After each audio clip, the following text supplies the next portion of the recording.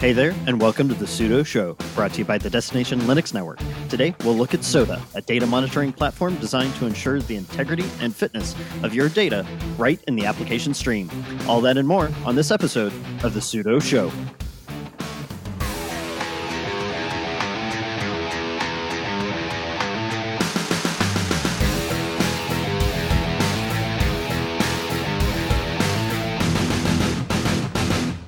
Welcome to the Sudo Show, your home for all things enterprise open source. I'm Eric, the IT guy, and joining me every single episode is my fuel-efficient co-host, Brandon Johnson. How you doing today, buddy? Doing great. I'm really looking forward to this interview, so I can't wait to dive right in. Well, I don't know about you, but after 24 episodes, coming up with a random adjective to describe your awesomeness is just getting harder. So maybe we can crowdsource the next one? As long as I have veto power. Request denied. Anyway, we have a packed show for you today, so let's give a quick shout out to our sponsors before we dive into today's conversation. Our first sponsor is DigitalOcean. DigitalOcean offers the simplest, most developer-friendly cloud platform. You can get started on DigitalOcean for free with a $100 credit by going to do.co/DLN. DigitalOcean is investing heavily into their marketplace offerings for their app platform. The app platform is the easiest way to build, deploy, and scale your apps quickly with their fully managed solution. They handle the infrastructure, you worry about writing the code. You can deploy code from your GitHub or GitLab repositories, host up to 3 static websites for free, or one of many one-click applications to help make managing your application stack easier. Check out the DigitalOcean app platform today by going to do.co/DLN. As a listener of the Sudo Show, you can get your own $100 credit to get started with all these amazing features. Thank you to DigitalOcean for being a sponsor of the Sudo Show and the entire Destination Linux Network. We couldn't share these incredible conversations with each other without the help from our second sponsor, Bitwarden. Bitwarden is the easiest and safest way for individuals, teams, and business organizations to store, share, and sync sensitive data. You can get started today for free by going to bitwarden.com/DLN. Bitwarden isn't just a great open source password manager. Now they offer Bitwarden Send, a secure way to share information directly with anyone. You can now encrypt passwords, financial or legal documents, or even code and send them without fear of interception. Send utilizes E2E encryption and is available on all clients from the Web Vault to mobile and even the CLI. Not only that, but Bitwarden regularly release posts to their blog about security, best practices, breaches, and more. Head on over to bitwarden.com/DLN and get started today for free and start securing your passwords. When you see how amazing their service is, we're sure you'll want to sign up for the premium plan for just $10 a year. That's bitwarden.com/DLN, and thank you to Bitwarden for being an amazing sponsor of the Sudo Show. One of our listeners told us about a data monitoring tool that really caught our attention. It really fills a gap, a need in our industry. But instead of just talking about it, we got introduced to the team of Soda and really hit it off. So we decided to bring them on the show. So guys, welcome to the Sudo Show. Thanks for having us. Yeah, hi both. Thanks for having us on the call. Yeah, it's a real pleasure. Yeah, let's go around the room and everybody say hello. What do you do? And we'll go from there. Hi both. Thanks for having us. I'm Tom. I'm a co-founder of Soda and CTO. I started as a software engineer building a workflow engine because the existing products at the time were dreadful. And I started that actually started when I accidentally pushed it as an open source project, and then it caught on. Consider myself very lucky having founded 2 open source communities, of which one ended up at Red Hat even. I definitely recommend anyone to get involved in open source. It's just awesome. Then I transitioned to a data engineer because data for me was like the Wild West in software land nowadays. And so now I'm at Soda. I'm driving the open source strategy and making sure that the data engineers love using our product. I've got to ask, what's the community that's now at Red Hat? That was the JBPM project, which great. got through JBoss into Red Hat. Cool. That's awesome. I'm Martin. I'm a co-founder and CEO. Part of the reason, I think, why Tom is in the data management and kind of data engineering world today. But I started my career at a data governance and cataloging company. So like the search for your data in the organization. That was back in 2011. My company is called Colibra. And I was there for 6 years, and now at Soda, so we've been around for 3 years. And really focusing on kind of the go-to-market of the company, around the product, especially as it relates to kind of the experience for data owners. It's great to meet you both, and once again, welcome to the show. How did the two of you meet? How did this conversation get started? All right, so we have to take you back a couple of years then. Basically, I've talked about like earlier, I was this company called Collibra, right? And I think one of the biggest struggles there was all about like aligning people that are in the business that knew the data very well with people that were very good at manipulating or querying data, more of the kind of the technical / engineering side. And at the time, we solved that gap predominantly through collaboration tooling, read workflows. So you can guess how Tom and I met. In the kind of back then in the engineering team of Collibra, Tom was, he was kind of considered a legend in the workflow space. We were using his open source software as part of the products. And, fast forward a couple of years, I'm on this trip to London. So there's a Eurostar, there's a train from Belgium, Brussels, that goes also from Paris, but it goes to London. And one of my colleagues spots him, which was like I know this guy. Tom was sitting there coding away on the train, and we started talking, and ultimately the rest is history. That's great. So I've been trying to figure out where did the name SODA come from? I'm guessing D stands for data, but I thought I'd ask. Everyone thinks it's an acronym. It's not. Uh-huh. It's not. Okay. It's basically what happened in very beginnings of the company. We had a working title. We definitely weren't happy, and then we did some exercises. Ended up with a Californian team that's helping us out still today for loads of stuff. And they were doing naming exercises, and we kind of caught on to this. Hey, we bubble up data issues. We bubble up problems in data. So why not go with SODA? And that's how it all started. We loved it. It was catchy. We kind of added that bubbly thing into our logo, and that's how it all started. Makes sense. Cool. So from the way I interpreted SODA when this was first introduced was, another piece of software for monitoring in the monitoring space, very crowded space, especially in cloud-based monitoring software, whether if it's software as a service or otherwise. So, but SODA's different. I mean, you're focusing not on application or infrastructure, you're focusing on the data. Describe to our audience, what would you say is your core functionality and what value are you trying to bring to your customers? Yep. I'll start off by saying, I like immediately, so the analogy is indeed in core kind of components of products today, of software today is infrastructure, application, right? And we do monitoring, application performance monitoring as well. And what's happening is we're automating with data. So it's not really just the software anymore. There's a new component to the stack. And that component is a bit more complicated than the other ones. Because there's a lot of stakeholders involved in the creation of data, but also in the transformation and delivery of data. So our subject really is a data set, whereas it could be an EC2 container on an infra monitoring, for example. And we apply many similar tactics ultimately. So it's instrumentation, for example, of a data set. It could be running aggregate functions on it, checking for how much missing data do we have per columns, or what's the row count, and all of that data creates observability, which you can then do automations around or testing on. Ultimately, that's how I would, from a high level, describe it myself. Tom, anything you want to expand on that? Yeah, definitely. I think in GEL, the core functionality is around protecting these data products, as we call them, which is a data product is a piece of software that continuously uses a flow of data, like an incoming flow. Recommendation algorithm is a good example, or a machine learning model. Each time you want to use the new fresh data to actually feed into that algorithm, and then use that as the basis for that software algorithm. Now, if something goes really wrong with that data, then you can see that the software just keeps on working. It doesn't crash, but it's just as bad. And loads of bad things can happen as a result of that.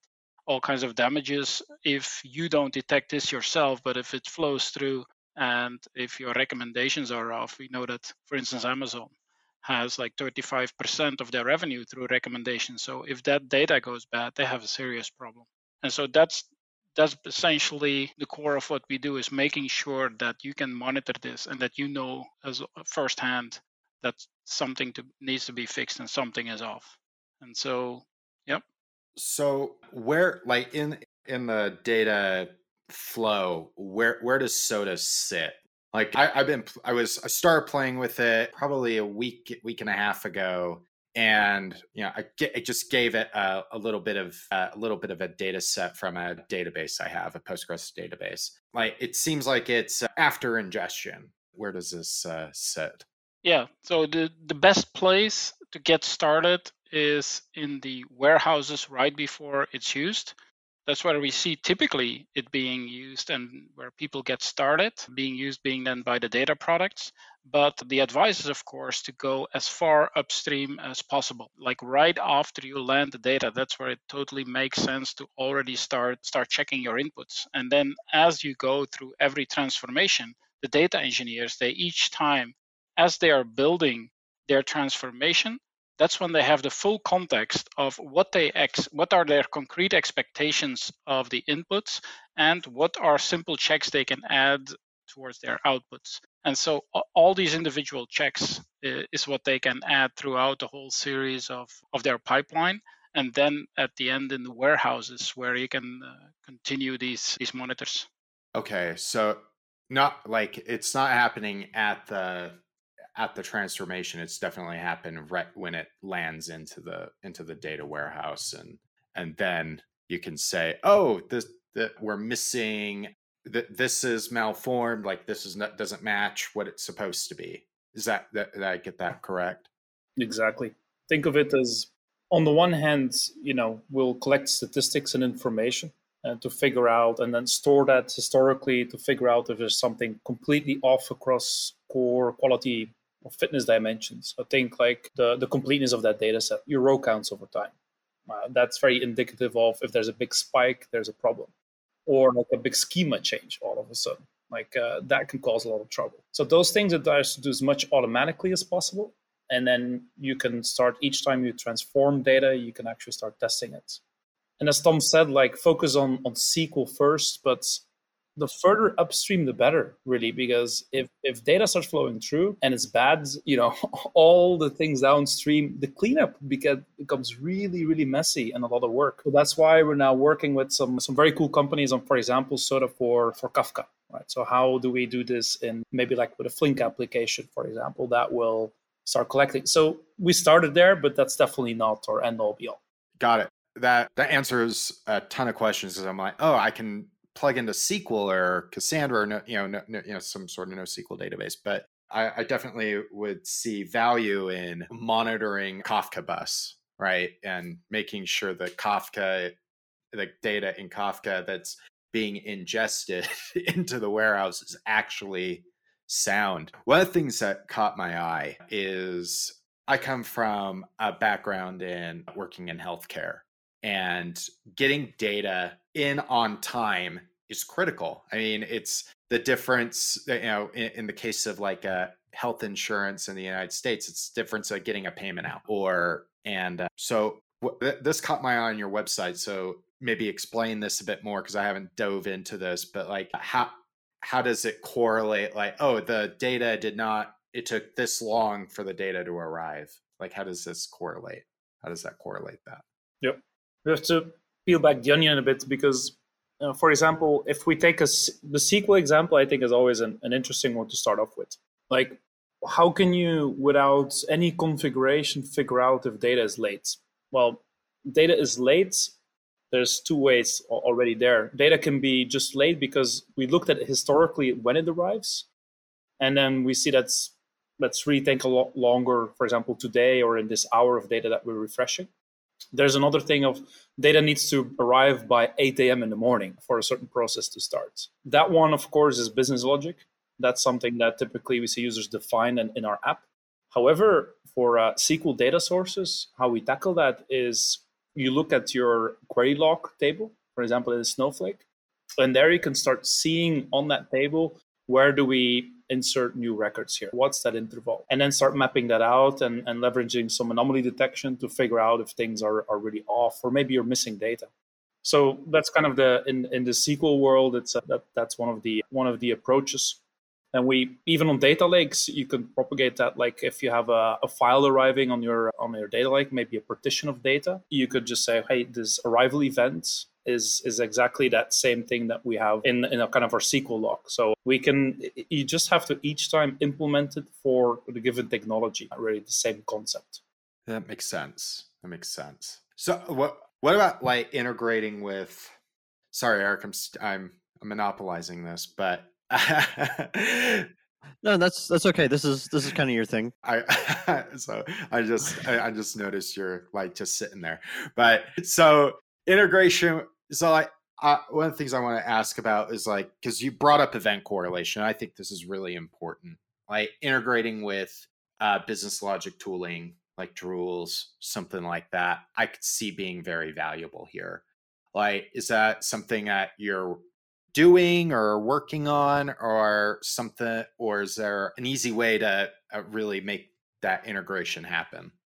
Yeah, so what we're doing is basically we're having to deal with all of the different ways in which we store data or compute data. So each of these different data sources. And so what we're now predominantly focused on is having a very easy configuration language type of layer on top of all of that. So that if you want to do something like freshness or completeness of data or validity, or that you have one language to do that, a simple structure. And that's really where we then start layering up even on top of that in our user interface. We allow people who don't even want to go to the level of the YAML, which is the technology we picked in this case for the configuration files. I don't want to go and edit the configuration file. I actually just want to set that up in the UI with some controls and some drag and drop maybe. That's kind of our language, or DSL, if you will, is predominantly YAML, and that's something we've completely open sourced and are now extending with many different functions to make it more specific to a certain industry or a certain use case. So that's fascinating. Like, so I'm trying to think of a question around this. Now, I want to think about that and come back to it. So one of the things that really caught my attention with this, I have been dealing with being in operations and also stint as a developer for a while, incomplete or malformed data due to crap code, for lack of a better term. Like reacting and alerting to these changes is important. I actually wrote a little set of Ruby application to just check if data flowing into an Oracle database was actually complete. And it sounds like Soda, if it existed back then, would have covered that use case. And the fact that I'm just surprised that no one's done it at this scale, right? Because data, what the saying is, data's new oil, right? You need to be able to actually use it in ways to monetize. And incomplete data is garbage, essentially. So it sounds like, basically the question is, it sounds like this would have covered my use case. And I still see it all the time, right? Poorly written applications that allow garbage data coming in, for, like, whether if it's like some sort of form or whatever, just mistyped, and it still just allows it to come in and screws up your queries. It can, like, it's stuff that like bad characters that can actually screw up your queries. So that's really interesting. And how, like, one of the things that I'd like to understand a bit more is, how could Soda catch that? Like, if it sees that, like, a bad character that is being inputted into the database, how can it catch it? Like, I'm thinking right now, instead of being reactive, being proactive, right, in terms of monitoring. Yep. No, I think I'd like to give a first stab at that, because basically Soda builds up its picture of what good data looks like from different sources. So one of the first sources is automation. And I think that's what you hinted at. It's like, we're going to just look at the data We're going to try and analyze some machine learning on that. And then we build up like a picture of this is normal data. So when something is totally abnormal, it might be bad. So that's one source. But that's not the only source. There's companies focused only on that, for instance. We think like if you want to protect your data products and keep trust in it, you need to combine several approaches. And so the second place where we're going to get input on what does good data look like is from the data engineers. As they build their transformations, as I just mentioned, they know like what the inputs are that they expect and what the outputs are. And so those checks are also saying along the pipeline, like what is good data and what is bad data. And then, so that also needs to be continuously checked. And then the third place source of what is good data and bad data comes from the analysts and the subject matter experts. They have the domain knowledge. They know the business inside out. And so, but that's like different groups of people. And I think Martin can definitely elaborate on that. But that really highlights where I think we excel, where we invested a lot of time to make sure that these different type data roles in the data team, basically, they are quite distinct. And there's not a single solution that fits these different use cases. So subject matter experts often have a lot less technical knowledge than the data engineers building the pipeline. Data engineers, they really want to check in their validations together with their code, like YAML files, for instance. So their workflow is completely different. And so what we focused on a lot is to make sure that these two worlds can be integrated. So, but then, yeah, just to finish off the first story is like we first build up a picture of what good data looks like from these different sources, basically. That's great. If I may add to that, like the issue that you had there, if we do three things, we're gonna catch it. Like again, back to that row count. Like if there will be character messing up with your query, you will see that in the volume of data because it will break off there, for example, or something might happen at that point. You will see it in the schema because sometimes when that happens, it adds another column or like something changes to the schema of it. And then thirdly, one of the things that we always do in like when we first look at the data, the analyze phase, we profile it and we try to type it semantically as much as possible. So, this is a US datetime, this is a general text field or like whatever it is. We try to map that as much as possible to what we have defined in the kind of prepackaged types. And then we just keep on monitoring that validity over time. And those are like, with these three ways, you definitely would have caught that issue. Got it. That's awesome. I want to wrap up on the product, and I want to switch over to open source, your open source bits. And I'll let Erica ask a couple questions. So right now, Soda seem is you start like you said, starting with SQL. I mean that's a given. I mean, SQL's everywhere. What and aside from what you mentioned with Kafka, what other data sources are you bringing into the product? Yeah, so the third one, or let's say the first one is SQL. The second one is going to be Spark, Soda Spark, because that's where we see like that's the primary technology on how people connect to their data lake. And then that actually is quite straightforward wrapper around Soda SQL because we can leverage Soda SQL in the Spark environment. We basically take the data frame in a Spark session, and then we run that as a table. We expose that as a table to Soda SQL, which means that the same YAML configuration files that you're using in Soda SQL can now be run on a data frame. That's the next step that we're taking there. And that's actually a pretty easy, low-hanging fruit for us, given what we have. And then the third one is, as you mentioned, the streaming applications. So Kafka is one of them, but of course, we're going to write it so that other streaming technologies can be connected to it as well. I like that it's agnostic. That's fantastic. That's really cool. And now that we're on the topic of open source, it just it feels so good to have the initial traction again, having the kudos.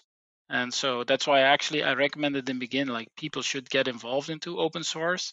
And having experienced the launch previously, I can better articulate, and now I think like why people should do that. If you're building software for customers, it's often like a normal procedure and it goes quite slow, but I don't know why. But if you're in an open source community, then there's like a lot of engagement and a lot of kudos, pats on the back that you get. And that might not seem like a big deal, but actually for developers, that's totally encouraging. Then you're like super motivated to get that bug fixed by the next morning when they're on their laptop and they see it's fixed and they get totally excited. That ball keeps rolling, and then the other side gets more excited too. So that works both ways. The kudos, I think, is almost more important than the money. Absolutely. Right. Yes.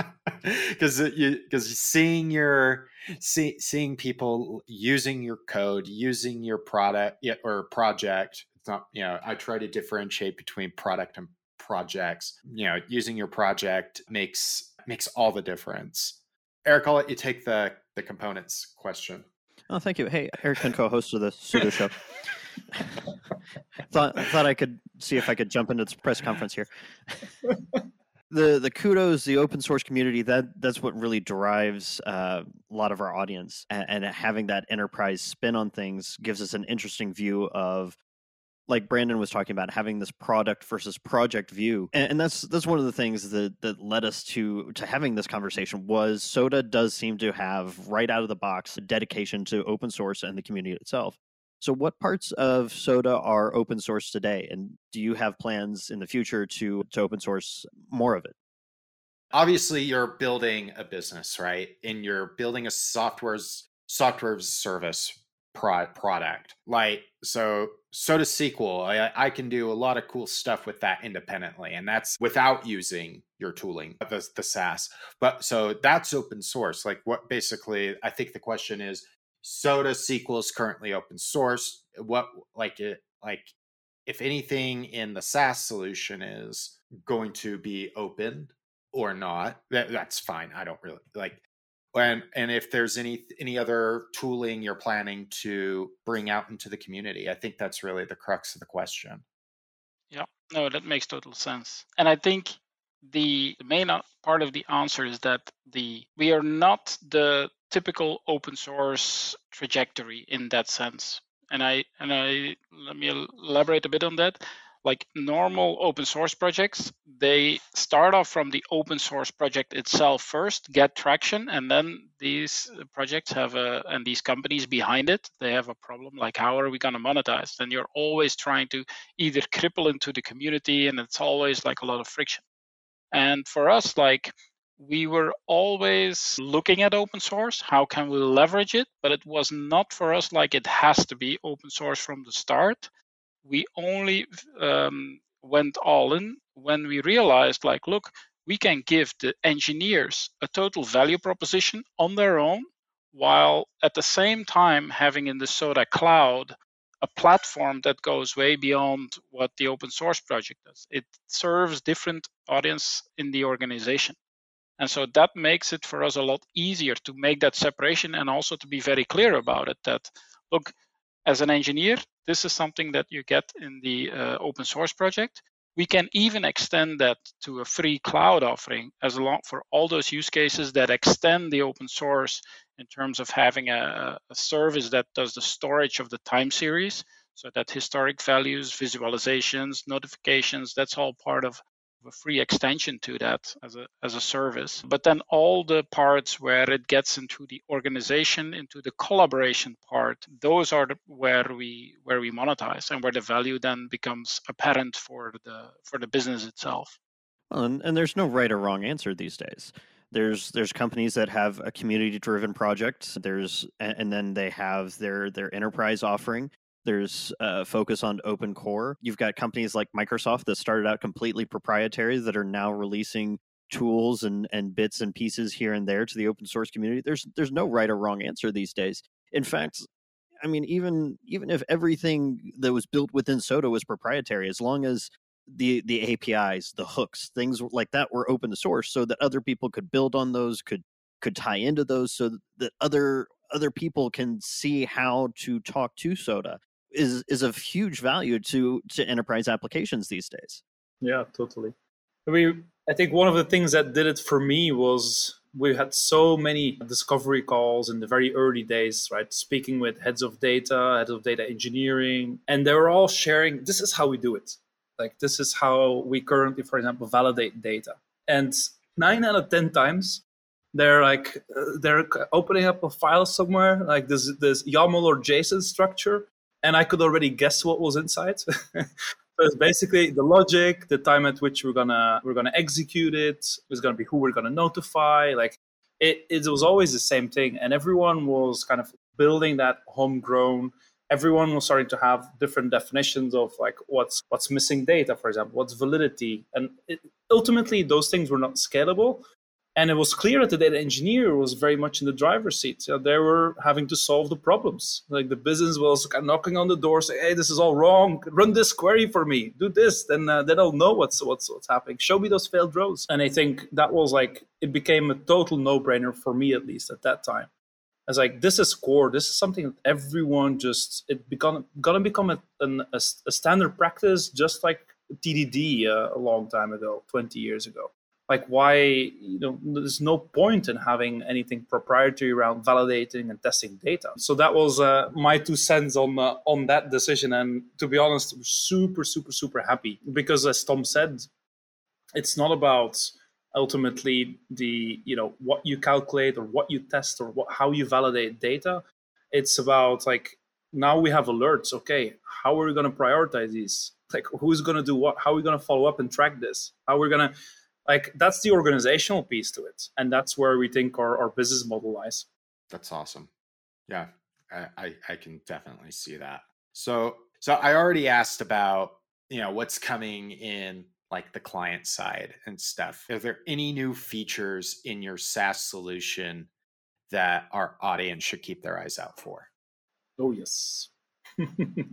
So in like this automated monitoring feature, right, that's predominantly going to be cloud, simply because it's all the time series that we need for that. It's a way to collect and connect to that data. That one's coming in a couple of months, and it's going to be just like you go into the app. All right, I want to check, for example, or I'm going to onboard this Snowflake or this Postgres. Click, verifying that we understood like timeliness well, that we got it right based on what we saw on the data. And then you click go, and pretty much from the minute after or 5 minutes after, we'll get our first query log. We'll figure out timeliness. We'll start giving you Slack alerts, and that's something I think is super cool, because you don't have to do anything really. You just set it up, connect it, and you get value. That I'm super excited about that release, to be honest. If I can add one, my favorite feature that's coming out is the self-service monitor creation. So that is, we talked a lot about the engineers that are able to do their testing, right? But actually there's a lot of domain knowledge into the analysts and subject matter experts. And usually there's a problem and a bottleneck because they need engineers to actually get those things implemented. And that's where the thing breaks down. And now all of this knowledge is not validated.